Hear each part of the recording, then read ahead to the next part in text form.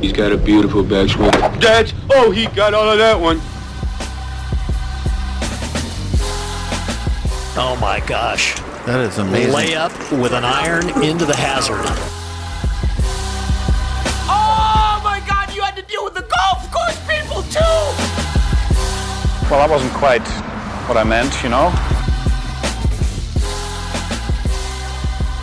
What's up, everybody? Welcome into another edition of the 73rd Hole. Colby Powell, Taylor Williams, Sam Humphries with you as always. We are the award-winning podcast, the official podcast of Golf Oklahoma. Head over to golfoklahoma.org. Right now, golfoklahoma.org. There you can read about the Oklahoma Sooners and the Oklahoma State Cowboys, men's and women's, getting after it this spring as college golf is getting underway. A lot to get to throughout today's show. We will talk all that college golf. We've got some Super Bowl later in the show. But, boys, it was kind of golf Super Bowl this week with the Waste Management Phoenix Open, the people, the hole-in-ones, the beer showers, and the Longhorn bringing it home in the playoff after he failed to kick it in from 5 feet in regulation. Scottie Scheffler is finally on the board. What's the old saying? Better late than never for Scottie Scheffler. It was just a matter of time, right? I mean, he's been one of the most solid players on tour now for almost 2 years, right? I mean, from the time that he came on tour to now, he's just consistently gotten better and better and better. And this is the first of many to me with Scottie Scheffler. And to me, the reason why he won the tournament was because he was the only one that had onions coming down the stretch. I mean, he was the only guy that was making birdies. And not making bogeys. Brooks made a bogey on 16. Correct. Tagala made a bogey on 17. Cantlay made a bad par on 17. Yes, yes, he did. And then, obviously the whole Theegala thing that we can get into a little bit too. He was clutch on 16, not clutch on 17. It was a bunch of sneaky choking going on. Cantlay, he had the sneaky choke too. He should have birdied 17 or 18 or both. How about that putt he hit on 18 in regulation? Cantlay didn't even sniff the hole. It was so short and low. It was wild. Let me ask you this, Taylor. I was very much, when Scheffler missed the 5-footer in regulation to send it to overtime, I was very overtime, Super Bowl, to send it to a playoff. I was starting to almost get Finau vibes, like, oh my gosh, this guy, he just can't win. He can't close the door. And then he gets it done in the playoffs. So luckily we don't have to have the Finau vibes conversation about Scheffler. Yeah, and I think Nance said it best on the telecast. It was like we're not just sitting here screaming at Scheffler saying, like, why the hell haven't you won yet? But it was like we all knew that it was coming. He's still young enough. Yeah, like you said, he's only been out there for 2 years, and he hadn't been out there for 10 or whatever. It would have been coming. And so, one of the things, kind of like Sam said, and no one else had any onions, Cantlay, who he went into the playoff with yesterday, guys, lost .142 strokes gained putting. And that is, if he would have won, that would have been the highest I ever seen a guy win a tournament and get the final round putt that bad. I'll give him this, though. He did make some short putts after hitting some terrible putts. And with all those people watching, what is it? 150,000 people go to the Waste Management, and you leave a putt 3.5 feet short. I think I saw somewhere that Saturday was more than 200,000 fans on property. 200,000? That's literally more than 2 OU football stadiums. It's insanity. Oh, and to fit all those people on the golf course is just mind-boggling to me. But going back to Cantlay, that putt on 18. I think you could tell because, he does his little stutter step thing when he gets set. And you can tell when he does it a couple more times, he's a little bit more uncomfortable. And I think that hole, obviously late in the day, the grass was growing a little bit. But I think that hole is a little bit on a little shelf. So where he was, he almost had to putt over a bit. Subtle break. What did we see from a bunch of guys? Scheffler. Scheffler had the weirdest read there. I don't think it was the greatest stroke by Scheffler, but I still think it was a misread. By Scheffler, you mean? No, by Scheffler and Scheffler. Okay, So Scheffler did it first. He totally misread it. I'm saying then from the other side of the hole, Scheffler on the putt to win in regulation, he aimed just outside right and almost went right? It wasn't like the greatest read in the world, even though he was kind of quick on the stroke too. Yeah, I definitely, because they show the back camera and you see Scheffler down the line and you think, man, that's way right. It's almost like he's either going to have to die this in or he's going to have to pull it. And he did 0 of 2 of that. Mm-hmm. But it didn't come back to bite him in the ass too bad because, and going back on to Scheffler here too, I want to point this out. This is the difference in him winning tournament or not. Made a 22-footer on 10 to start the back nine for birdie. He two-putted 13 for birdie. He made about a 10-footer on 14. Had a nice up and down from the backside of 15. And then did exactly what Cantlay didn't do on 17. And my boy Hideki and a lot of other players I saw who chipped it up or hit it just short of the green on 17. It didn't look like it was that hard of a chip to me, but everyone was struggling with it. I don't know what it was. Maybe the grain was growing weird down there. It also looked like the hole was a little bit over a ridge, so that could have thrown him off a little bit. But I was just shocked with how many people hit it there and then weren't able to hit a good shot. And I was glad that Scheffler won because he cashed in my favorite prop bet of the night, which was the Waste Management winner will have more birdies in the final round than Aaron Donald will have tackles and assists. What ended up being the numbers? So, what did Scheffler have? 9 birdies, right? No, he didn't have 9 birdies yesterday, did he? He had 5 on the back nine. Did a playoff count? That is the question. I don't know, but that is a good it question. ended up not mattering because Aaron Donald only had 4 tackles and assists. What a bum. Yeah, so Scheffler had 8 birdies. Wow. 8 birdies and 1 in the playoff. He had 4 bogeys yesterday. I guess that's why I didn't think he had 8 birdies is because I knew he didn't go super deep yesterday. My whole thought process was everyone's up there close, and it's one of the easier courses on tour, so they're going to make 6 or 7 unless Theegala wins. Right? Yeah, I'll say this. The course was playing firm and fast, though, and that was refreshing to me after watching a month of pitch and putt, ball lands and sticks. I mean, there were some holes where if you're coming in with a mid to long iron, some of those par threes, especially on the front side, that ball was landing and zoom, gone. Even the Carlos Ortiz ace, that's a 9-iron, and that thing rolled so much. Yeah, and you saw a lot of 8 irons, 9 irons, like you said, when normally they're just sticking in the green, maybe even have a little backspin on them. They're rolling out 10 feet. I saw Billy Horschel had some shots like that coming down the stretch, even Koepka as well, so we know how high he hits it. The point that I wanted to get to, by the way, about Scheffler and Cantlay in that playoff, I was half watching it because I had the 2 TV setup going. The Super Bowl obviously starts. By the way, can we start the golf a little bit earlier? Move the tee times up an hour. They don't give any time for a playoff before the Super Bowl. They allow for 1 playoff hole. 1 playoff hole was played before the Super Bowl started. Dumb. There are playoffs at the Waste Management all the time. And I want to ask, this is a little bit off topic. I just want to get onto it. Why does the Super Bowl start at 5:30? That's kids, a great right? question. And the longer halftime show and for kids. Because it's still, it wasn't over until 9:15, so it's has to do with regular prime season time. games. You don't want it to run into 11 o'clock at night. Yeah, and I think regular season games being 3 hours and the Super Bowl being closer to 4 kind of moves it up some. But okay, so back to the playoff.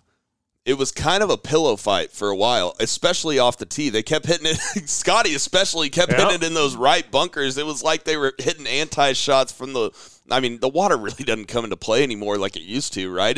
They drive it right over that water, but the bunker that they added over the water, those guys are hitting anti-shots out to the right, and it was kind of a pillow fight there for a while. It wasn't the most entertaining playoff of all time. No, especially when you had the Super Bowl going on, too, and it's like you got the 2 TV set up. You don't know where to put your focus into, and you walk up and you see guys missing 10 footers. To this moment, I haven't seen the putt from Scottie Scheffler that he made to win. Really? It was a good putt. No, it was a great putt. I didn't see it because I was watching the Super Bowl at the time. I believe it was 25 feet. I think it was in that range, yeah. Yeah, I was watching the Super Bowl at the time, and then all of a sudden I look over to the other TV, and Scottie's giving the everybody quiet down sign. I'm like, he must have made it. Yeah, which, by the way, good sportsmanship for Scottie, telling everybody to quiet down so that Cantlay could putt. But, yeah, it was 3 straight pars for Cantlay and 2 pars and then a birdie for Scheffler.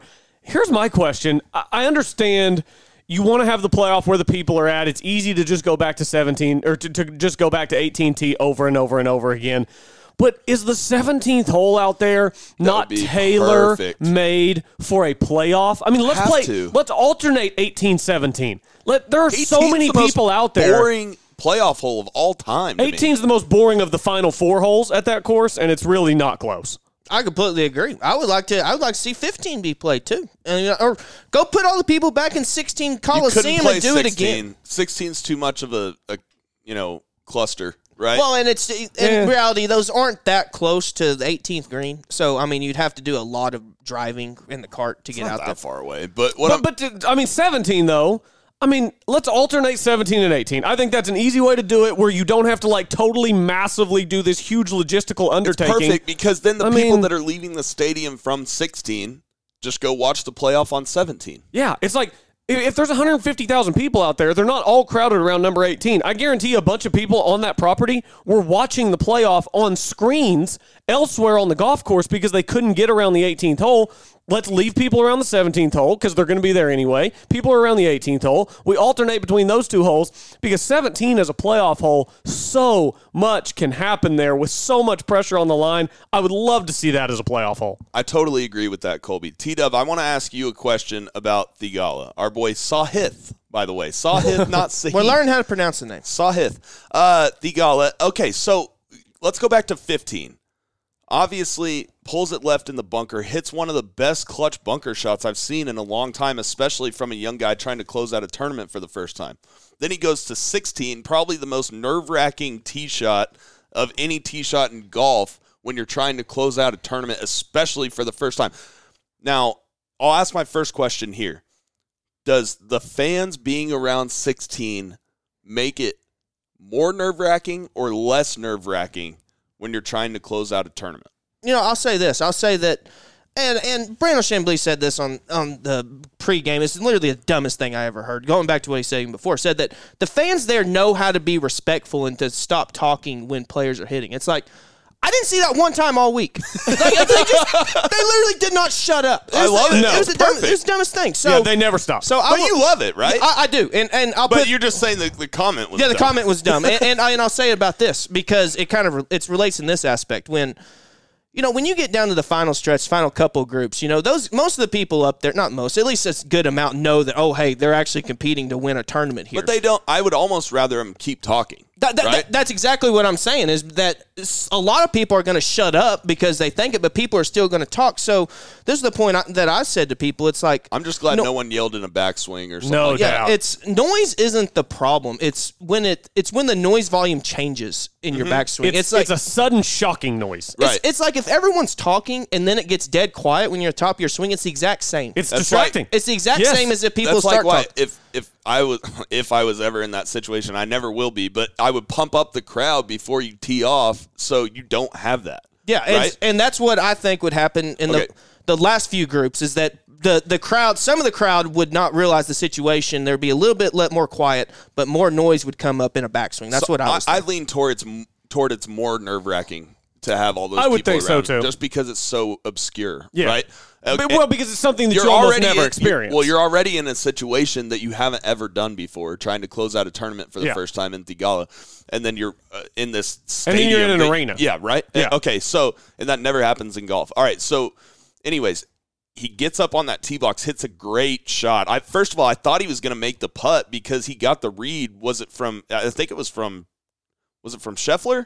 Or who was the read from on that Theegala got on 16? I think it was Scheffler. I think that's right whenever the gender was being announced at our gender reveal. It was Scheffler, I think. I was at a gender reveal yesterday afternoon, so I had the golf on the phone, on mute, and then when the Super Bowl came on, I had the golf on the phone, Super Bowl on the TV. It was Scheffler because Koepka hit it over the green. Correct.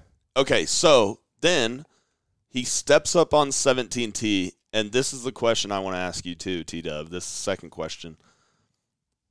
You can't miss even close. He kind of hit a good shot, but not really. You can't come close. I knew right when he hit that ball that it was in the water because it's going to have so much steam on it, and anything middle to left of that, green/fairway, if it lands anywhere around there, it's going in the water. And so I thought it was a bad shot by Theegala, and then we saw him kind of unravel after that because he still could have, even chipped in for it was a poor birdie chip, yeah. or made a par, Yeah. and still been in the golf tournament, but then he had a terrible chip. So my question to you, was it a bad shot, or was it kind of unlucky that it went in the water? It's a little bit of, I would like to know, one thing is I 100% agree with you. I think that, you notice all the guys that were up there leading the tournament, did any of them hit it in the middle of the green? No, they all hit it in that right part where they could chip up and make birdie. Yeah. That's what when you play winning golf, that's what you have to do. So I would like to know from Sahith is that, where were you aiming at? Were you trying to hit a little peeler off there, and did you pull it? Did it stay straight? Because that's one thing that a lot of people don't realize is that not only does your shots get offline when you're under pressure, but your targets get off too because you're not thinking as clearly as you are. So did he get a little quicker and maybe tug it just a hair? And that's because it was only by just a hair. I was going to say it's only probably I mean, if that ball's 2 or 3 yards further right when it lands, it probably doesn't get as extreme of a kick, and he probably ends up in the middle of the green. Yeah, but to me, it wasn't an extreme kick. Like, it wasn't. That's what it's going to do if you hit it there. And so my point is kind of, if you hit that green, you kind of missed, right? Because you got to aim where Cantlay hit that ball, right? Cantlay left it in the perfect place to get up and down. He had a terrible chip shot, right? But you have to aim right center to right, rough. And that green. Especially the situation he was in, because he was 16 under at the time. And Cantlay, obviously he didn't know what was going on in front of him per se. Yeah, it's not. Because Cantlay was in the process or already had made par on that hole. Theegala is in control. Maybe even semi-layup. Like semi-layup up the right side with an iron. Throw a little 50-yard shot in there.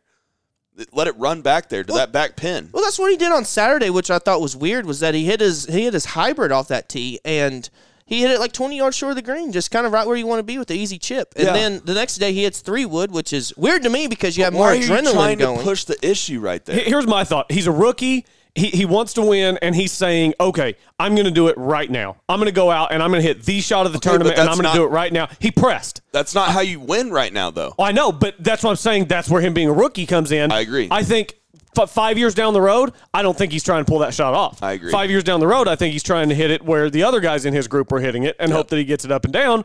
Experience matters. I mean, just look at what Scheffler did. Obviously, he made the good putt on 10, like we mentioned, but just made ho-hum birdies on 13 and 15. That adds it up, then hits it just in front of the green, in front of 17, makes it birdie. You birdie all 3 of those holes. Next thing you know, you got 3 easy birdies there. And birdies were, kind of like you said, Sam, with the onions down the stretch, birdies were hard to come by. So when you make easy birdies, those add up. And what did they say? Was there any eagles made on 17? I guess Carlos Ortiz made one on 17 on the last day. But Ricky made one on the first day.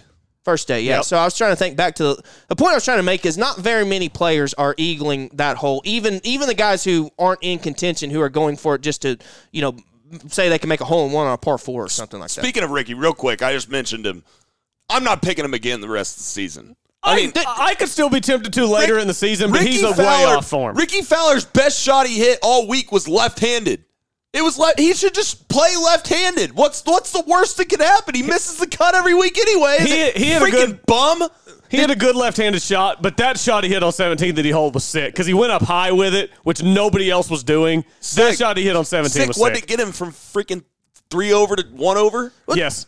Exactly. Did y'all see what happened to him on Thursday? His ball was under a cactus, and the ball moved literally a dimple, and he went and called a stroke on himself. I don't want people to think that I picked Ricky Fowler to win or to do anything. I just put him in my DraftKings. I picked Bubba Watson, so I'm not that dumb. But anyways, not going to even put him in a DraftKings lineup. He's a freaking bum. So I missed the cut by 1. I know obviously Mandela effect can come into effect at that point, but missed cut by 1, and you're honest on yourself. So I mean that can come back to bite you. Helps you sleep at night. Even on the video replay that they showed, I mean it was tough to tell that his ball moved.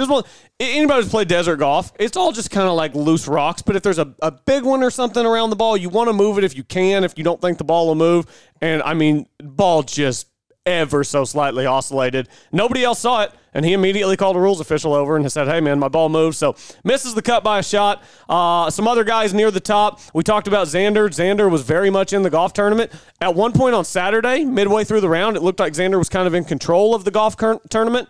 Kind of came back a little bit, had a rough. Yeah, the wall of wind hit his putt on 18. Double on 11 on Saturday was what got him. Until the double on 11 on Saturday, he looked very much in control. And then kind of backpedaled. So good tournament from Alex Noren, by the way. Still no full-field wins for Xander in a while. Yep. How about Xander going bogey-free yesterday, making just 3 birdies along the way? I mean, he missed some holes, too, because he didn't birdie 15, like we mentioned, didn't birdie number 3, and there did birdie 17, birdie 13. So just kind of made some ho-hum birdies, but kind of like Sam was saying, you got to birdie some of those other holes if you want to win. That's what Scheffler did. When's the last time we saw a guy win a tournament and lost over half a shot on the field approach? It's probably been a while.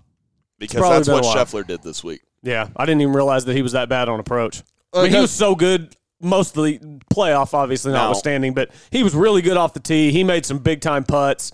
He was making birdies. I mean, it was 1.24 off the tee, 0.69 nice around the green, and 1.8 on the greens. That's just unbelievable. Yeah. What's even more unbelievable is Cantlay was 1.36 strokes gained putting on the event, and the last round was that bad. So, I mean, he was on pace for what did you say, 1.42 in the last round? On pace for almost a record-setting putting week, and then literally just completely fall apart. How about all the massive names that we had inside the top 10? Scheffler, Cantlay, Koepka, Schauffele, all inside the top 10. Horschel, Matsuyama, JT, Matty Fitz, Mr. Skill, John Rahm, all inside the top 10. John Rahm with another backdoor top 10. Oh, he backdoored it hard, didn't he? Backdoors everything, Yep. dude. How about, if you had a top 10 bet on him, you were celebrating yesterday because that did not look like it was going to happen for a lot of the day. But, guys, even with Scottie Scheffler, who was second most picked in the one and done behind Maya Hideki, watching this tournament, I know it was right before the Super Bowl, so a little bit of other things going on, but I'm just watching this. I'm like, man, this might be one of my favorite tournaments of the year. I love this place. Oh, it's great. I mean, seriously, how many other regular tour events are better than this? Where else are you going to get Harry Higgs and Joel Damon stripping for the crowd? Regular tour events? So we're talking like not including majors. Of course not. Regular tour events. I mean, it ranks this number is one. the top, especially now. All of the guys, I feel like the top players in the world are seeing how much fun this is, and now we get a strength of field that matches how awesome the event is.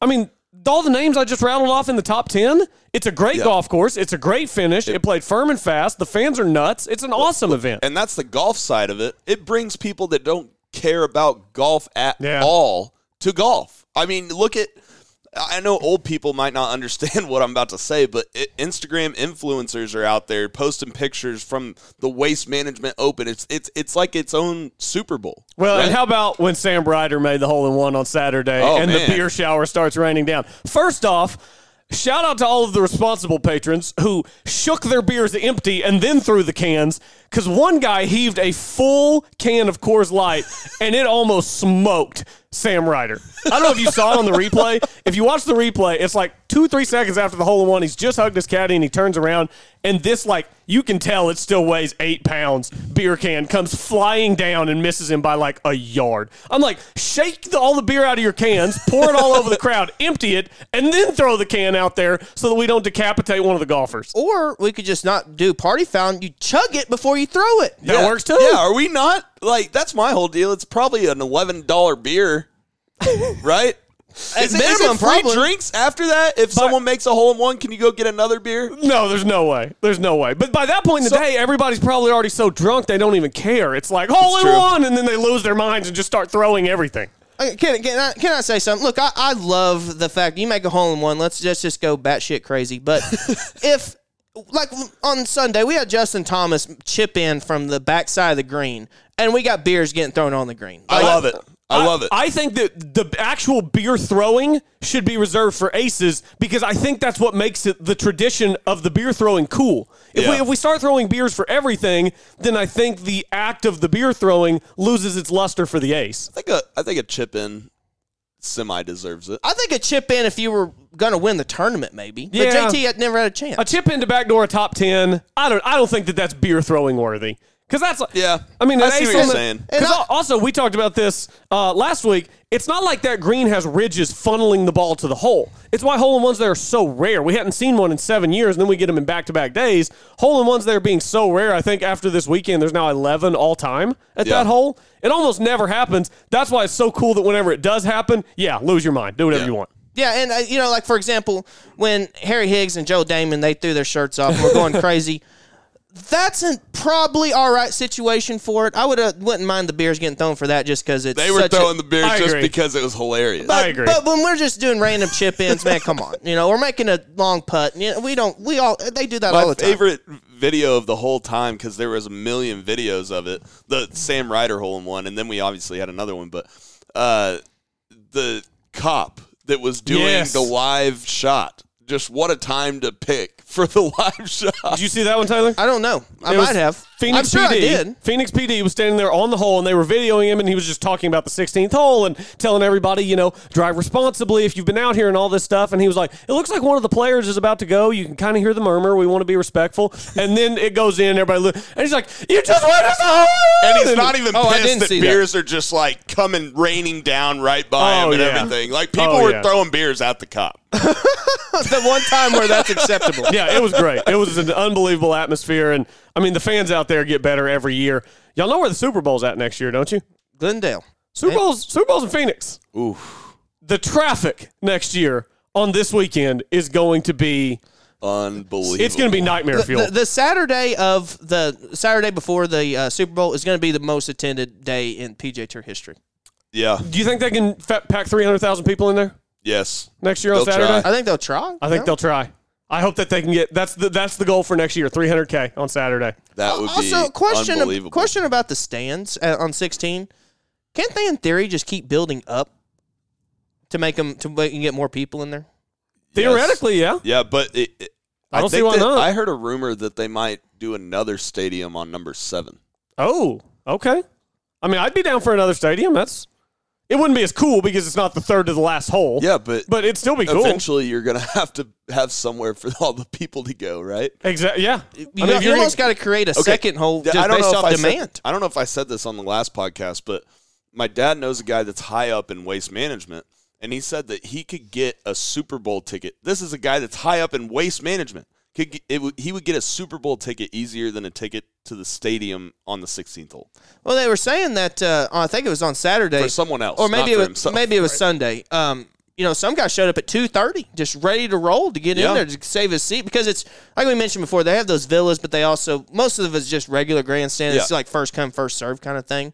So I mean, if you want to get there at 2:30, locked and loaded with beers, I mean, you're going to be excited to see a hole in one at that point. Oh, yeah, and after all the beer that everybody drank on 16 Saturday at Phoenix. They need to go see our good friends at Ring Family Dentistry. Ring Family Dentistry. They go out of their way to ensure all treatment is as comfortable as possible. Leading-edge technology delivering same-day crowns for more than 20 years. Implants, clear aligner orthodontics. You want it. They've got it. All decisions are made by the patient. Doctors Phillip and Brennan Ring have a simple philosophy. Work with what you have, save what you can't, and replace save what you can and replace what you can't. While some dentists can overtreat, it is their philosophy that patients in their office should only have done what they absolutely need. They explain their opinion, answer any questions, and ultimately leave all decisions to the patient. Give them a Google, Ring Family Dentistry here in Oklahoma City.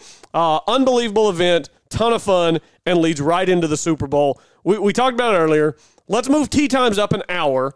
But other than that, I mean, as long as you get done before the Super Bowl, I love the fact that Super Bowl Sunday for golf fans has really turned into a full day of just incredible sport. Yeah. It's an awesome day in the sports calendar year. It's like Christmas morning for a sports guy. Yeah. Right? It's perfect. It's Super Bowl Sunday. It's the Waste Management Open. I mean, you even have a little bit of Olympics going on this year. It's just everything that you could ever want to just sit on the couch and do absolutely nothing but drink beer and gamble. Can I ask y'all, because for me, I've always thought of the Super Bowl like this. Like, it's a great party, but isn't it not also sad that there's not going to be football for 7 months? Yeah.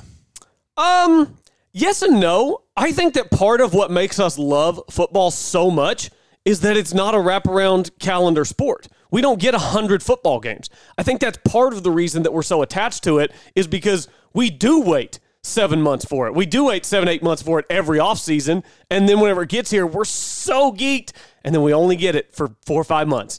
And then we just wait the rest of the year. I think that that's part of what makes football special. So it doesn't bother me. I enjoy not having to invest 20 hours of my weekend for the entire year because I'm a football junkie. So, I mean, September through NFL playoffs, I'm investing ridiculous amounts of my time watching football. And if that went over the course of 12 months, I think I'd get burnt out. Yeah, I see what you're saying with that too, because especially us covering golf, imagine if we were trying to cover majors and watch NFL football at the same time. Oh, yeah. I'm also not having to I might put in a few hours a weekend, but 20 hours, Colby, my goodness. That is, that's a hefty endeavor there. Well, okay, so you figure we go to all the Oklahoma State home games. I mean, those are 10-hour days. Driving up there, parking, if you go to tailgate, eating, game, all that stuff, those are 10-hour days. And then Sundays in football season, I mean, I pretty much fire up the Red Zone at noon. Yeah. It's Red Zone until 6:30, and then you flip over to the Sunday night football game. I watch every Monday night game. I watch every Thursday night game. I'm investing way too much of my time in football in the fall. I mean, that's no wonder you want a break. Way too much. I would need a break. And I thought I watched a lot And of then football. I've got the PGA Tour wraparound schedule on the second TV while the football is going on in the fall. What'd you guys think of the game last night? Any thoughts? It was, this was my thought. It was like the first time I ever watched a Super Bowl, and I thought I was literally just watching a regular Sunday night football game. Why's that? I mean, obviously, with it being on different broadcasts every year, that throws it off. But it's, it was the same. I said a little bit earlier, but the same night. That was my favorite broadcast crew. They would probably. Nance and Romo was good. They're definitely better than Fox, I would say. Yeah. I thought it was a good game. It was, especially coming the last few minutes, it was awesome. It could have been even better. Like I was telling Colby before we came on, it was like we had fireworks at the start of the second half, and then it was like just a defensive slugfest. And then it turned into a soccer match. We were just punting. Exactly. And my thing was, I don't have any rooting interest in the Rams. Yeah. I don't have any rooting interest in the Bengals. It's, some years, even if my team hasn't been in it my entire life because I'm a Cowboys fan, but even some years, like there'll be the year that the Eagles were in it. Yeah. I hate the Eagles. Okay, Right. I have a rooting interest. I root on the other side. The years that the Giants were in it, I hate the Giants. I root on the other side. A lot of times I had a rooting interest. My wife's a big Patriots fan. So every year they were in, I would root for the Patriots just so my wife would be happy. Happy wife, happy life. This year, I just literally, I had no skin in the game. I had no bets out. I had no nothing. I was watching it at my sister's after the gender reveal. We couldn't really hear the broadcast. It was on low. Everybody was talking. There were kids there playing, being cute and adorable. So I don't know. It Sounds didn't like have nightmare fuel for me. That is- I would lose it Dude, if I couldn't hear it. Dude, I'd have to grab the remote, bro, turn it up. It's man. funny because my mom was the one holding the remote, and whenever it would go to commercial, she would turn it up. And then whenever it would go back to the game, she would turn it back down. Unbelievable. What? It wasn't my house. I mean, I was enjoying the camaraderie. The commercials were. It's just not the same anymore. I will say the one commercial I really clocked all night. Yep. Kia robot dog. Okay. Yep. I told my wife, I said we don't have to get a Kia and a robot dog, but we have to get a Kia or a robot dog because that commercial was elite. Yeah, that one was good. I also like the one that was like the cartoon, like it had like Peyton Manning, and then it had the Eagles baby tackle Peyton Manning. I didn't see that one. I missed that one. And that it was like like the- Walter Payton and all these guys. Oh, is were that in where it. they come out of the TV? It was kind of like like they're playing a video game type thing. That was a good one too. I like the throwback Austin Powers, dude. That's hard to beat that one. Yeah. We brought the whole crew back together. I missed that one too. Austin Yeah. Must What have do been you up guys getting think more about Little the Smokies. new Fresh Prince of Bel-Air? That looks intriguing. It looks kind of like a drama. I'll watch. Definitely more drama filled than the regular show. I was a major Fresh Prince of Bel-Air Me too. kid growing up. I had the entire DVD set, box set to watch all the seasons. I loved Nick at Fresh Night. Prince. So just for nostalgia purposes, I'll watch this new one and see what it's all about. But it definitely seems like it's less comedy, more drama, The more good story. thing about it is that Will Smith's producing it or directing it or Is something he? like that. Yeah. So that'll be good. What about halftime show last night? I liked it. Scale of 1 to 10. I thought it was really good. Okay, so we had this conversation last night. I thought that it was really good, but I wish that we could have heard more songs from each person. I think it kind of left you wanting more. Like, I love Kendrick. I love Eminem. I love Snoop and Dre. And, I mean, I can do with or without Mary J. Blige and 50 Cent, but who cares? But my whole point... And a few of those are older. They're a little before our time. A little before our time, but we Snoop, know Dre, this. Mary J. Blige, they're a little before our time, but we still heard their music and know their stuff. Right, and the whole point why they have 50 Cent, I mean, y'all got it, right? Because Tupac would have brought Biggie, and so they brought a guy from New York, right? Right. And so, anyway. Also, the 50 Cent jokes last night were funny. Oh, I mean, Carson killed it. Carson said 50 Cent out there looking like a dollar bill. He was looking chunky. And somebody else with two replied. C's. Did you see somebody replied to it and said, yeah, inflation got him? Yes, so that's perfect. But yeah, it was like it was probably my favorite halftime show of all time. It's hard to say best ever, but the whole point of why it wasn't like perfect was because I just wanted to hear more. I'm like, you didn't play this song or that song, right? Yeah, like all we got from Kendrick was all right. Yeah, that's it. And I mean, you've got 6 artists. You only have so much time. Yeah. So I knew that we weren't going to be getting multiple songs from any of the artists. I know, but I kind of wish, but like maybe just do Snoop and Dre and then have Kendrick. Yeah. A different time. Yeah. But, I mean, when are you going to have it in L.A.? I get it, but. Yeah. You know, I mean, it was cool, though. It was cool seeing all of those mega stars out there at the set. Well, scale 1 to 10, though. Give me scale 1 to 10. I give it a 10. See, I give it an 8 because it was a lot of artists. There was a lot going on. I just 10 is a lot. Yeah, but I give it an 8. But for it was a great performance. Like what they did was good. They were good. Taylor, thoughts? Halftime show? 8.69. Kind of like you said. It could. I don't know how it could have been much better, but whenever you only get 6 artists you said in 27 minutes or whatever, it's hard to get enough out. It's also, hard. are we ranking best or favorite halftime show? It was my favorite just because I knew the songs and I'm not out there asking who the hell's the who. Because I think my favorite was J-Lo and Shakira. Because hips don't lie. Oh, yeah. But then this one might have been the best. I also thought the Weeknd's halftime show was really good. Bruno Mars but these are all was really recent. good, too. Bruno Mars was really good. Justin Timberlake, Janet Jackson, dude. Yeah. By far, literally changed the history of television. Let's be honest. There haven't been a lot of bad halftime shows. A beautiful halftime show, T-Dub. No, I mean, there haven't been that many bad ones. I do want to ask you guys a funny question. Now, the set, it had a house and it had a back to the house. Now, if you're on the other side of the stadium, front row, you're watching on TV. You still can't see it. You're watching it on the screen up above. That sucks. Yep.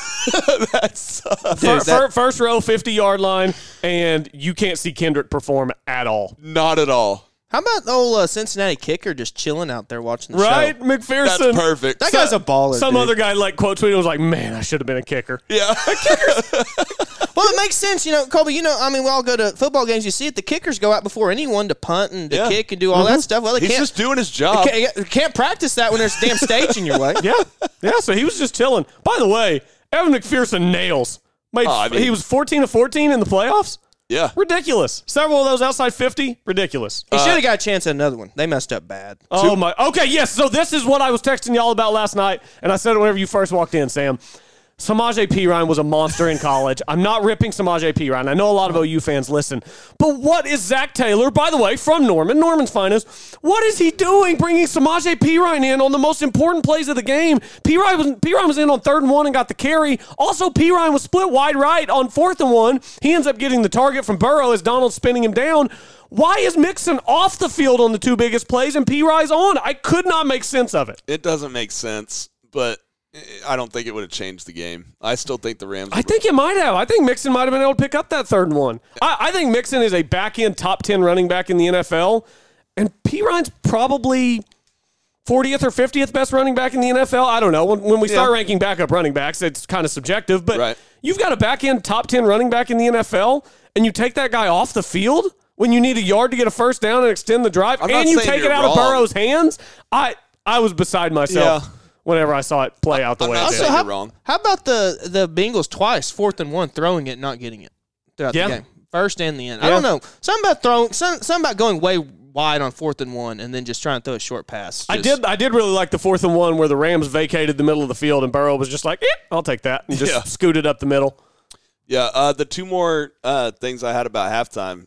Snoop did not smoke during the halftime show. He smoked right before, but he didn't do it right during, which was the bet. You saw the video of him before, though. Yeah. He was like on the stairs waiting to go out. He was like puff, puff, puff, puff, and then he put it down. But yes, he did not smoke during, so that prop bet missed. That prop bet hit if you said no. Right. And then Eminem hair color. He just went out and did basically the Eminem thing of all Eminem things and just put a hood on and hat and hoodie. Yeah, and said screw all y'all. Yeah, hat and hoodie. Nobody knows what color his hair was. By the way, I feel some sort of indication Brooks Koepka's in contention. Boys, I've already told you he's not winning until he changes that hair back. You're right so far. You know why he bogeyed 16 instead of birdie? It's because that hair. Yeah. How about this? So Reagan doesn't know Eminem from anybody, right? Okay. She's a country music girl. Okay. So she goes, man, Eminem's kind of hot. And I go, well, I thought you were just talking about how Brooks Koepka's not as hot with the blonde hair. Eminem made that famous. And she's like, I don't care. He's hot now. He's also almost 50 now. Yeah, I know. Man. Crazy. Well, but anyway, Reagan is not in favor of the blonde hair, but thinks Eminem's hot. So. She doesn't like the Koepka blonde hair. Yeah. Okay, good. How in the world? I don't think anybody really does. I don't know anyone does. Maybe Jenna does. I'm not sure. I just can't believe watching this yesterday that Koepka only lost by 1. I mean, he played so bad. His putter was so bad. His lag putting was ridiculous. I don't know how he only lost. Didn't he finish? Didn't he birdie 3 out of the last 4 though? Yeah, but it's 15 and 17. How about this though? But I mean, a bunch of guys weren't birdie. Well, he bogeyed 16. Yeah, and bogeyed 10. Koepka almost screwed Theegala out of a bunch of money on 18 by making that putt, adding another guy to the 15 unders, right? And then Theegala, had to make what, a 14-footer for par on 18? It was a nice putt because that's probably a $200,000 putt. At least 10 feet 4 inches. 10 feet 4 inches. 10 feet 4 inches. From a range that no one was making. Is there any number on that? Like, can we find a number on that, on how much that 14-footer from Theegala was worth? I'm sure we can find it. Let's do this. Let's take a break. We'll do the math on it. We'll come back on the other side. We'll tell you how much money Theegala made by making the 10-footer on 18. We'll talk college golf. We got to talk about Charley Hoffman. We'll talk about Charley Hoffman. Absolutely. Yes, what he said about the tour and kind of some of the response from other players and from analysts. We'll get into all that and much, much more. Stay with us here on the award-winning 73rd Hole, the official podcast of Golf Oklahoma. When something the size of a golf ball hits your roof, you need to call McRae Roofing. McRae Roofing is Oklahoma's designer roofing service specialist. For years, Jeff McRae and the experienced team at McRae Roofing and Exteriors have served fellow Oklahomans by helping them with their roofing needs. McRae Roofing uses only top quality materials and professional crews to make sure that each job is done right, so it will give you the years of service, security, and protection you need from the unpredictable Oklahoma weather. McRae Roofing offers residential and commercial roofing, ventilation services, and custom copper designs. McRae Roofing is dedicated to exceeding the homeowner's expectations. It's not just a roof, it is your home's crowning glory. Call McRae Roofing today at 405-692-4000. That's 405-692-4000. Make sure to also visit their website at mcrayroofing.com. That's MCRAY roofing.com. Don't get caught with a leaking roof. Contact McRae Roofing for your free inspection today.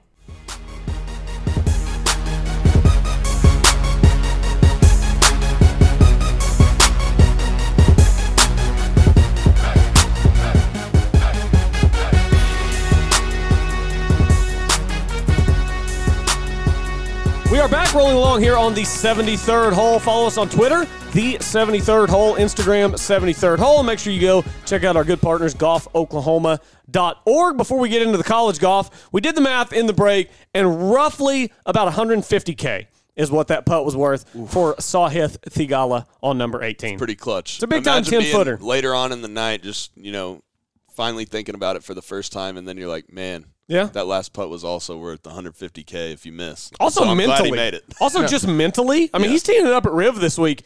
Mentally, I think he feels a lot better rolling in that 10-footer for par at 18 because you finished bogey on those 2 easy holes. Right. You're not sleeping quite as easy. And Theegala is one of those guys, too, that I wanted to mention. I didn't mention earlier. He was kind of a can't-miss guy out of college, right? He was one of those, big-time stars. I remember he won one tournament out in Hawaii that I played in. Played at Pepperdine, obviously. He was big-time, and you're going to start hearing a lot more of his name. Yeah, he's not just some random guy that just hopped on the scene. Yeah, I mean, as we kind of parlay this conversation into college golf, he was on Pepperdine's team 2 years ago that was the favorite to win the national title, and then COVID shut the season down. He decided not to come back. He decided to go to the Korn Ferry Tour, start playing professionally. That Pepperdine team lost Sahith Theegala and then won the national championship the next year. That's how loaded they were that spring of 2020 season whenever they were just ridiculous. But college golf in this state, Oklahoma and Oklahoma State getting after it. Oklahoma State men at the VyStar Gators Invitational. That one wrapped up over the weekend. Oklahoma State finished second. The only team that beat them, the host of the tournament, the Florida Gators, at their home course, beat Oklahoma State by 12 shots. So another good finish. Eugenio Chikara, third place after winning down in Hawaii. So a good start for Chikara as PGA Tour U will start to take shape this spring. So another good performance from the Oklahoma State men and from Chikara. Yeah, and so, I know me and Sam talked about this on the last show too. Sahith won the Ben Hogan Award too, just going back to your point of, Victor Hovland, John Rahm, some of those other guys that won at Patrick Cantlay. So very an elite category there. Going back to OSU, I made this point a couple shows ago, and I don't think it really came off as well, so I'll try to reemphasize it better. I was talking about how when teams, especially early in the year, can just get on such a roll and just keep on winning. And, the way I made it sound like was like you know how people say when you're in a scramble or something that, like, you know, you made a putt, or you're in a practice round, you make a lot of putts. Don't burn them. Yeah, don't burn them. Yeah. It's like, it's not like that for college golf. But, you know, a point I made was that it would have been freshman year, or been fall semester my junior year.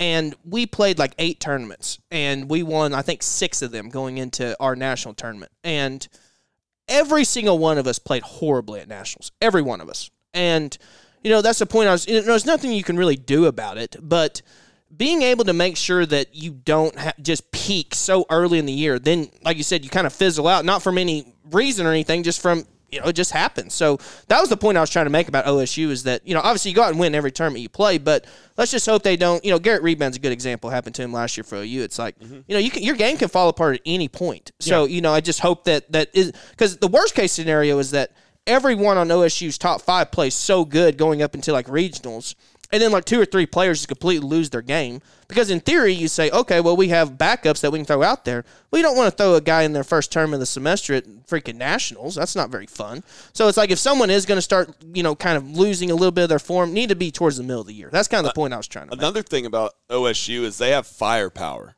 Now, looking at just these scores from this tournament, obviously Eugenio Lopez-Jacara every single round in the 60s, as well as Rayon Thomas, right?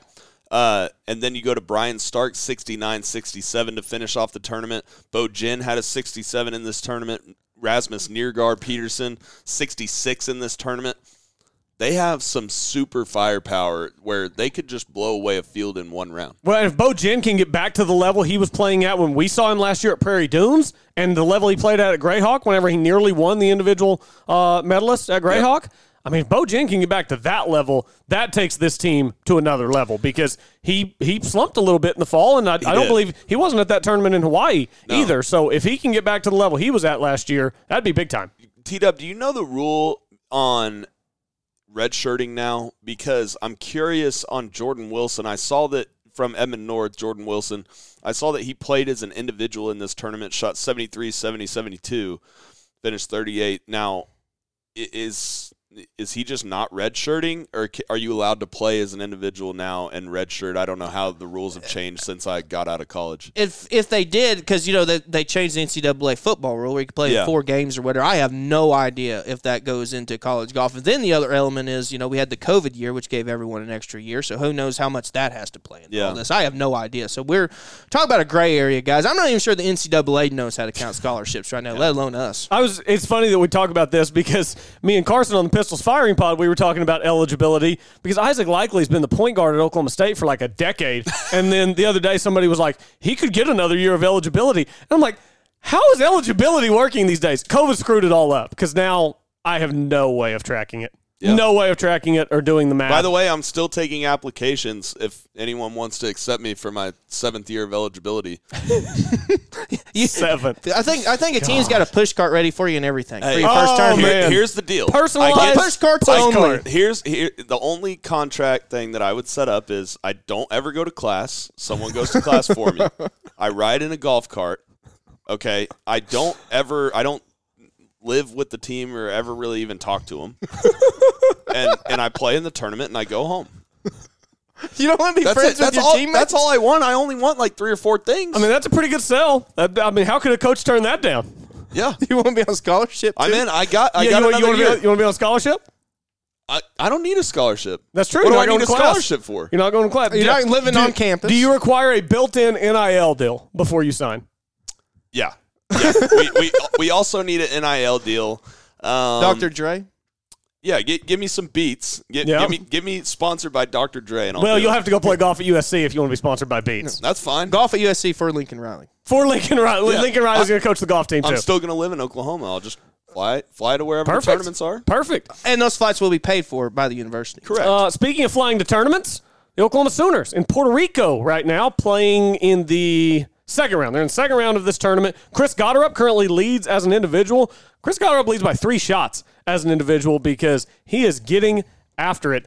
8 under par today, Chris Gotterup. That is some big-time golf. Let's look here. I'm seeing 8 birdies, no bogeys, so he's done for the day at 8 under par. That is a 64. Patrick Welch shot 62 in the first round, which was obviously an unbelievable score, and then he's currently T3 in the field, 1 under in his second round. So he's 11 under overall. Gotterup's 14 under overall, leads by 2. Is this course easy? Is golf easier than it used to be? That's what I was about to ask. Like, everyone's shooting 62 nowadays. I mean, like, what in the world? I don't know if I've ever seen as low a scores in college golf as I've seen the last couple weeks. You want me to just throw out a guess? So they're playing in Puerto Rico.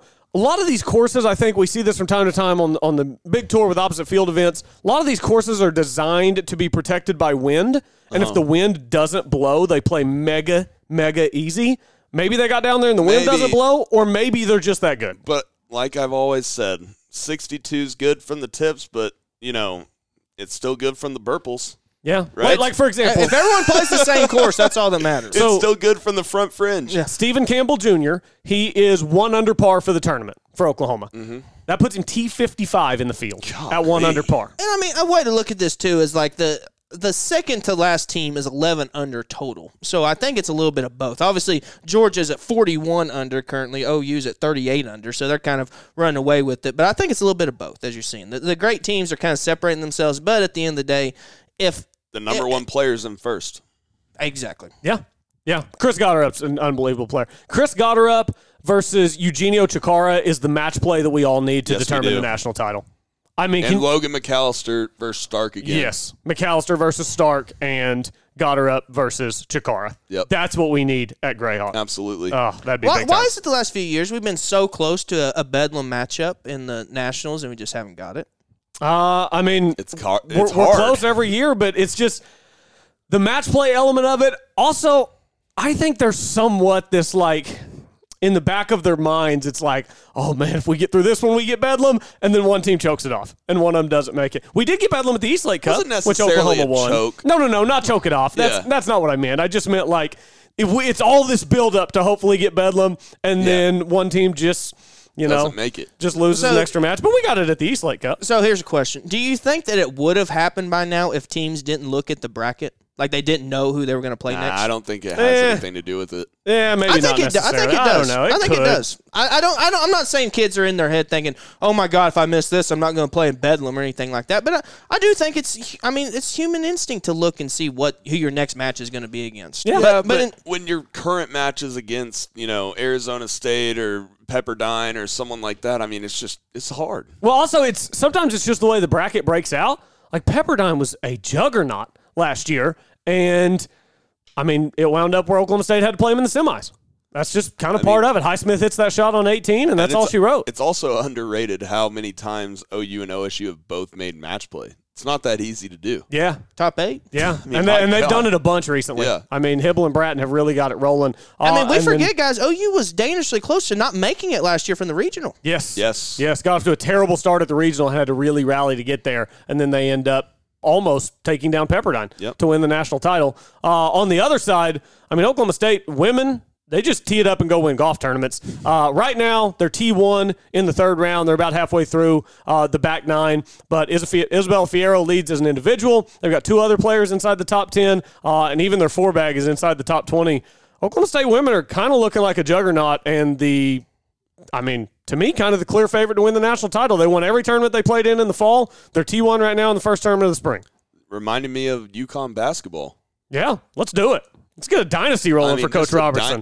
Just perfect timing for Layla Powell. By the way, Coach, we are just under 7 weeks away from the next future Cowgirl making her way into the world. I mean, we are at the point to where we give like 12-year-old scholarships now. I mean, is it too early right out of the womb to give a scholarship? I don't think so. Right out of the womb might be a little bit early. Let's let her get into, preschool, kindergarten. Let's let her and see how she's striping it. Fit into the onesie. Yeah, she's got to at least be able to fit into the Masters onesie. Which will be next 12 year. months. And by the way, we found out yesterday, the gender reveal we were at was my sister's. We found out we're having a niece. She'll be about 4 months apart from our daughter, and they live about a mile away from us, so perfect win-win for everybody. Yeah. It was a good day. Is that like you yesterday, win-win? Got to watch the Super Bowl with your family and gender reveal? I mean, that's a win-win, Colby. Win-win.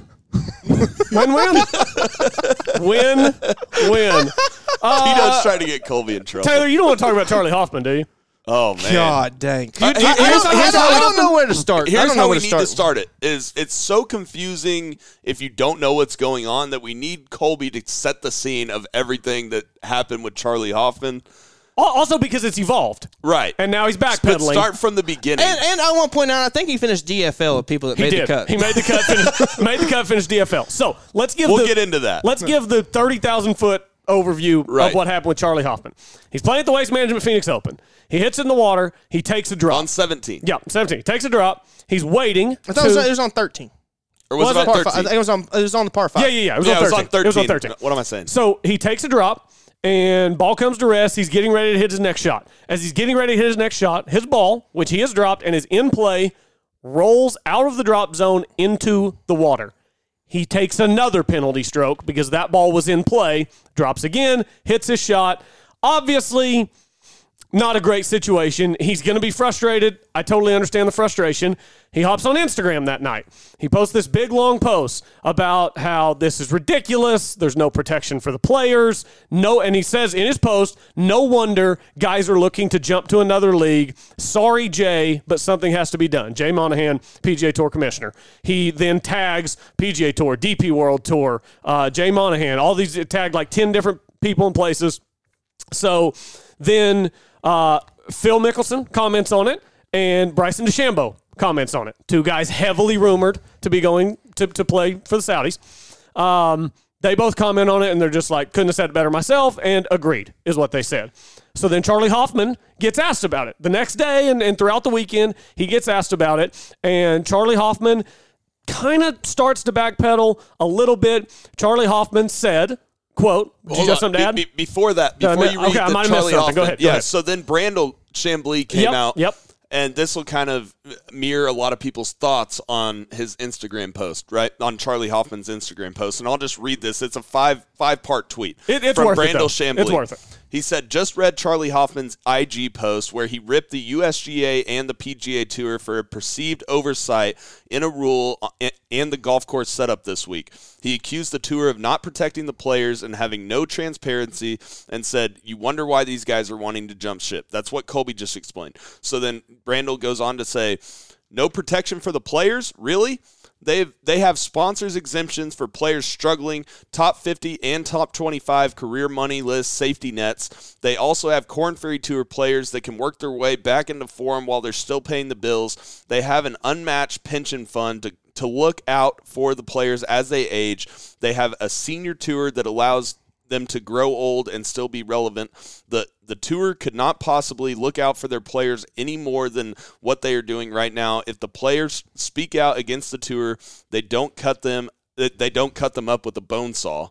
And he's talking about Saudi Arabia, obviously. And he goes, as for transparency, I'll take the PGA Tour over Saudi Arabia and the MBS when it comes to that issue. And the only reason why some players are wanting to jump ship, such as Charlie's San Diego friend Phil Mickelson, is for money, or to use Phil's phrase, obnoxious greed. And then he posts the Phil Mickelson statements inaccurate and ironic article from Golf Channel that's basically talking about Phil's insider trading. Okay, so before we give our thoughts, let's continue because Charley Hoffman was asked about it, and Charley Hoffman then followed up whenever speaking to reporters over the weekend. He did make the cut at Waste Management, like we mentioned, finished DFL of those who made the cut. So Charley Hoffman asked about it. He said, it's never crossed my mind to go over and play for a competitor ever. And if it came across in that Instagram post that I have been reached by them, I have not been reached by them. It came across wrong. He says then, I added that so the media would catch it, so I would prove my point on the rules side. He goes on to say here, well, no, this is like some Ken Tackett stuff here. I'm trying to make sure. So here he goes talking about Jay Monahan. Charley Hoffman says, I have a great relationship with Jay, and I have nothing but admiration about what Jay does for this tour and how hard he works. So it was a sorry, Jay, because I know what he's doing. This isn't an easy time for the PGA Tour. That's why I said we need to do better. We as player directors, as executive directors, commissioners, everybody, we need to do better to make sure we keep everybody here in the U.S. And then the last one here, he said, I think the PGA Tour works really good, but we have a threat. I mean, that's real. You can't hide under a rock and say it's not. So he's not lying that Saudi Arabia hasn't reached out to him. Why the hell would Saudi Arabia want Charley Hoffman anyways? Charley Hoffman, are you kidding me? They're not going after Charley Hoffman. They're going after Bryson DeChambeau and Victor Hovland and Phil Mickelson. Sam, not Charley Hoffman. Sam, somebody's got to finish T57. Okay. So, and then the other thing is, the obvious thing about this whole situation that people don't realize is that Charley Hoffman says there's no protection for the players. Charley Hoffman is on the Player Advisory Council for the tour. Charley Hoffman is a player director for the Player Advisory Council. Of the Player Advisory Council, which is one of the highest positions that you can hold as a player in terms of having influence and a voice over what happens on the tour and a voice on the tour. Taylor, your thoughts on the Charley Hoffman situation as we saw it evolve over the course of like 4 days? You know what? I'm watching this and I'm thinking to myself, it's like, it would have been like if when Sam's Cox line got cut by the Bobcat tractor, if he would have said, I'm moving out of Oklahoma because I hate the politics that are going on in the state. It's like, they're not related at all. How the hell do the rules have anything to do with Saudi Arabia? Are they just going to play entirely different rules over there? So that's what I thought. I'm like, in Saudi Arabia, if you drop in a drop zone and your ball's in play and then it rolls into water, are you not going to get penalized? Like, are they using different rules of golf over there? Maybe they are. Here's what's going to happen. If you throw a big enough fit to the rules official, it'll let you do whatever you want in Saudi. That's the way I interpret it. Here's my thing. If you cheat, they cut you with a bone saw. And Sam and I were talking about this before we came on. I'm like, guys are going to go play for the Saudis. You want to go play for the Saudis, you go play for the Saudis. But we know that it's about the money. Yeah. And when you try to convince us that it's about something other than the money, then it comes off as disingenuous. And for Charley Hoffman, it very much came off as sour grapes because he had to take a penalty. And it was just a weird messenger, and it was a weird message. I don't know. Again, he said that he wanted to draw attention to the rules thing, so he just chucked the Saudi deal in there. That's with how volatile everything has been with the Saudi tour, I think he misjudged what the reaction was going to be to him just flippantly tossing that in there when we're talking about a rule, a drop rule. Like, there's a better way to have a conversation about the rules of golf than be like, yeah, no wonder Bryson wants to go accept $80 billion gazillion to go play in Saudi Arabia. Like you said, Taylor, the two aren't related. Exactly. And my whole point about this whole thing is I've talked about how if I were a player, I might go to Saudi for all that money, but I'm not going to be I'm not going to go over to Saudi Arabia if I'm Charley Hoffman and I'm getting freaking popcorn and some chips, right? I'm not going to go over there and just because I'm mad at the PGA Tour. Because what are they going to pay Charley Hoffman? His career earnings on the PGA Tour are $32 million. I don't know what he'd make in Saudi Arabia. I have no idea. But I don't know. His career earnings on the PGA Tour are $32 million. You add in what he made this week, it'd be like $32,015,000. My point is because yeah, exactly. my point here is I'm agreeing with Colby that you can't convince us that it's not all about money. I think that I'm excited to see what Saudi Arabia does and if they have some great players over there, and maybe it's a success, maybe it's not.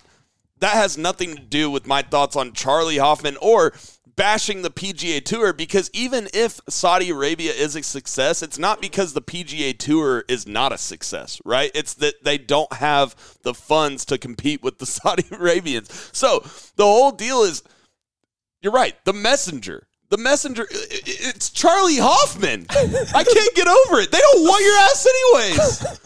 And the thing that bothers me about this, guys, is that what he said was actually made somewhat of a point in the sense of golf is ruled by amateur bodies. I don't know why the hell that relates to going and play golf in Saudi Arabia, but somehow it does. He ruined a good point, kind of. Yes, he could have made such a good point. He could have made such a good point about how professional golfers on the PGA Tour need to take a look at the rules and determine what's best and what's most equitable for everyone out there. He could have made a really good point. And instead, trying to draw attention to his point by throwing out the Saudi stuff, he totally took all the attention away from the point he was trying to make and made it totally about something else. Well, and here's the thing too, is that he said that he thought they changed the rule. What he's talking about is the old Billy Horschel rule. And so the difference is if you mark your ball on the green and then pick it up, you replace the ball back. Any other circumstance, wherever the ball rolls, you have to play it from there. And so I think the argument there is, we talk about it all the time, guys, why do golf rules need to be this damn complicated? Yeah. Like when the best players in the world don't know what's going on, that's when you know that something's wrong. Right, exactly. And the whole DJ situation is after they changed, or the whole reason why they changed the rule is because of the DJ situation where the ball rolled back toward his putter. And so now they say if the ball gets blown by the wind, you play it from where it went to. And so then if you did that not on the green, or you replaced it back not on the green, right, it would be just so confusing. And you can't tell from 400 yards away, whether your ball has moved a slight bit. Do you see what I'm saying? Yes, so yes. What does Charley Hoffman want the rule to be changed to is my point. Well, and also, there is a certain amount. Does it suck that Charley Hoffman's ball rolled back in the water? Yes, it does. I feel for him. That is a tough situation when you're in a tour event, trying to make the cut, doing all these things. Could it have been a bad drop zone even? Yes. It could have been a bad drop zone, and we could be taking more of a look at that if he hadn't made it about something else. Do you think the guy that was making the drop zone is like, man, I'm trying to screw over all these guys that are going to Saudi? Right. But again, my point because that I was only going to people in make, Saudi will hit it in the damn water. My point that I was going to make is, yes, that's a tough situation to find yourself in, but there is a certain amount of player and caddy responsibility to make sure that you're taking a good drop and setting yourself up in a position. The rules of golf allow you multiple options of where to drop and what to do. And yes, that sucks that happened to Charley Hoffman, but I think it would be a little bit operating in bad faith to not acknowledge that there's a certain element of caddy player responsibility to put themselves in a better position. And here's what you're talking about. Like Brandel pointed out, he could have gone 50 yards back and had a very nice drop, okay, and where it's not going to roll in the water. Now, if you want to drop up close, like where he tried to drop, or, from the knee, right, and it rolls back in the water, that's a risk. If you want to drop up closer, it's a risk because there's a chance that ball could, come to rest and then start rolling back into the water. Why not just go 50 yards back and make sure that doesn't happen? That's on Charley Hoffman. That's not on the PGA Tour. It has nothing to do with the PGA Tour. And my whole thing about this, too, is that this just sparks a big feud that isn't getting anything done in the sense of literally every person, and I didn't scroll much on Twitter looking at this, but everything that I saw is people just coming out and defending the tour about what he said. Oh, the tour's the best. Oh, the pension fund, all this, it's the best. It's like people aren't wanting to leave your tour because it's the best. Like, if it was, like, people want to talk about its money or whatever, Chambly saying it's obnoxious greed. If Chambly was still good enough to play golf, he'd be in Saudi in a heartbeat if they're paying him the money that they're talking about. Right, but what I will say... And again, if guys want to take the money, but we know it's about the money. But what I will say, I still think that regardless of how good Saudi does, the PGA Tour will always be the better tour. But guys will leave for the money. They're not leaving because they're mad at the PGA Tour. They might say that they're mad, but I think that's a smokescreen for just them wanting more money. And it's, and I do think there will be some people, like let's say you have, like Phil Mickelson or whatever, he might have 20 qualms wrong with the PGA Tour. Well, how many of those would need to be fixed before he actually said, you know what, I'm going to stay here? It may fix all 20 of them. He doesn't care. He's going to go collect the money. I do think there are some people, though, who will see a few things wrong with the tour and say, well, if they fix 4 or 5 of these things, I might be more tempted to stay. And no one can look at those things because they just have to defend the PGA Tour against the Saudis. And it's like, why don't you just look at what you're doing wrong and try to be better instead of just saying that everything's great? I do think, look, everything's not perfect, and I do think that competition helps you fight off complacency. I think that there's a chance that maybe the tour has gotten a little bit complacent because they haven't had any competition and they just go on and they go about their business. And maybe this will make the PGA Tour better and make them look at some things. But yeah, I don't know. It's just also the week that Charley Hoffman did this, the Waste Management Week, when 700,000 people come throughout the week, and it's this crazy golf event. To juxtapose what we just had at the Waste Management against the 38 people who were in attendance 2 weeks ago at the Saudi International to watch Harold Varner cash a 92-foot walk-off, it was just... The timing was just so poor for it because everybody is so geeked about how great the Waste Management was this week. And we literally just had a tournament in Saudi Arabia where if you were there on property at any moment for any player, you could walk right up to the rope and get very close to them and see them because attendance was remarkably low. Here's the thing you got to remember is that the Saudi Super League could play in the U.S. It's correct. Saudi-backed. Correct. It's Saudi-backed, yes. Now, so they could have big crowds in the future. And we don't know. Anywhere else in the world, too, for that matter. Exactly. Yeah. So because it's going to be part of the Asia Tour, correct? That's what it's with now. I don't know. Well, the logistics. Okay, that's what it doesn't matter. It doesn't matter. The logistics are a nightmare, but we'll figure that out when it happens. Right. But anyways, so my point here is the other question I want to ask is what does the director of the Player Advisory Council do? So does he not have a voice? Right? Can he not go straight to Jay Monahan and complain about this instead of posting it on Instagram because he's so butthurt about a bad drop? It came off as sour grapes. Well, it's like you said, saying, okay, anytime you complain about something, you have to say, okay, well, how would I want this to be different? What do you want to change? Do you want to change the rule? Because, I don't. How are you going to change that rule, though? Because you have to go past the PGA Tour at that point, because the PGA Tour basically just follows USGA rules, with the exception of like green reading books and all that stuff. So there's just such a better way to handle this problem. Surely it's just like you're talking about apples to oranges. That's exactly what this was. And there's actually a problem to be had. Yeah, there are amateurs governing rules of golf. You look at even college basketball, they have a different 3 than professional basketball. Like, there's a reason for that. Your metaphor about the whole cock slide was perfect. I mean, it is. It's like he's mad that he got a bad drop. Go after the rules official that made the drop zone. Don't go after the PGA Tour because then say that's why people want to leave. That's not why people want to leave. It'd be like if the Rams said, well, T. Higgins threw Jalen Ramsey down by his face mask on that touchdown, so we're cutting our punter. Yeah, exactly. What? All right. That's why we moved out of St. Louis. Yeah, exactly. Yeah, that's why we moved to L.A., because the officials won't call face mask on T. Higgins. Good stuff. We'll see if Oklahoma can. Let's see. This might be over, actually. Well, it goes tomorrow. Okay, tomorrow. So Oklahoma is behind by 4 shots. 4 shots behind Georgia, headed into the final round. That's a couple of big golf programs. Oklahoma and Georgia getting after it. Y'all got any big Valentine's Day plans, guys? Today is Valentine's Day. Y'all Today is Valentine's Day. Treating the missus with the little chocolate, little teddy bears. Yeah, I need to go get some flowers. My after plan. This. I told her I had a big surprise, but I got to figure one out. You're like Michael Scott in that I do. episode? I have one. Yeah. I have one. I just haven't. It's a surprise. Done it yet. You just don't know what it is. It's a surprise to me too. Yeah. So I'm going to go get flowers this afternoon. Bring the flowers home. I'll probably get some flowers and a Reese's and maybe a little teddy bear. To be fair. And then I'm going to cook tonight. That's nice. See, that's big time. I can't cook. We went out to dinner on Friday because I have a game tonight, so we're not doing the whole dinner thing. So we did it early. But I'm saying, like I told her I had an actual plan for Valentine's Day, which is today. And so, we're going to figure it out. We're going to figure it out. Taylor, you? I did most of my stuff last night. Okay. So, Mrs. working today, and so I'll be busy Interesting too. thing. So, I had to mix it all around a little bit. Did the same thing, cook, because I might be a little better cook than Colby. We'll have to put our skills to the test on that one. I don't know, because I've been cooking a lot lately. But you got the grill. T-Dub grew up by it. True. It's tough. But Kim Powell's a good cook herself. Oh, yeah.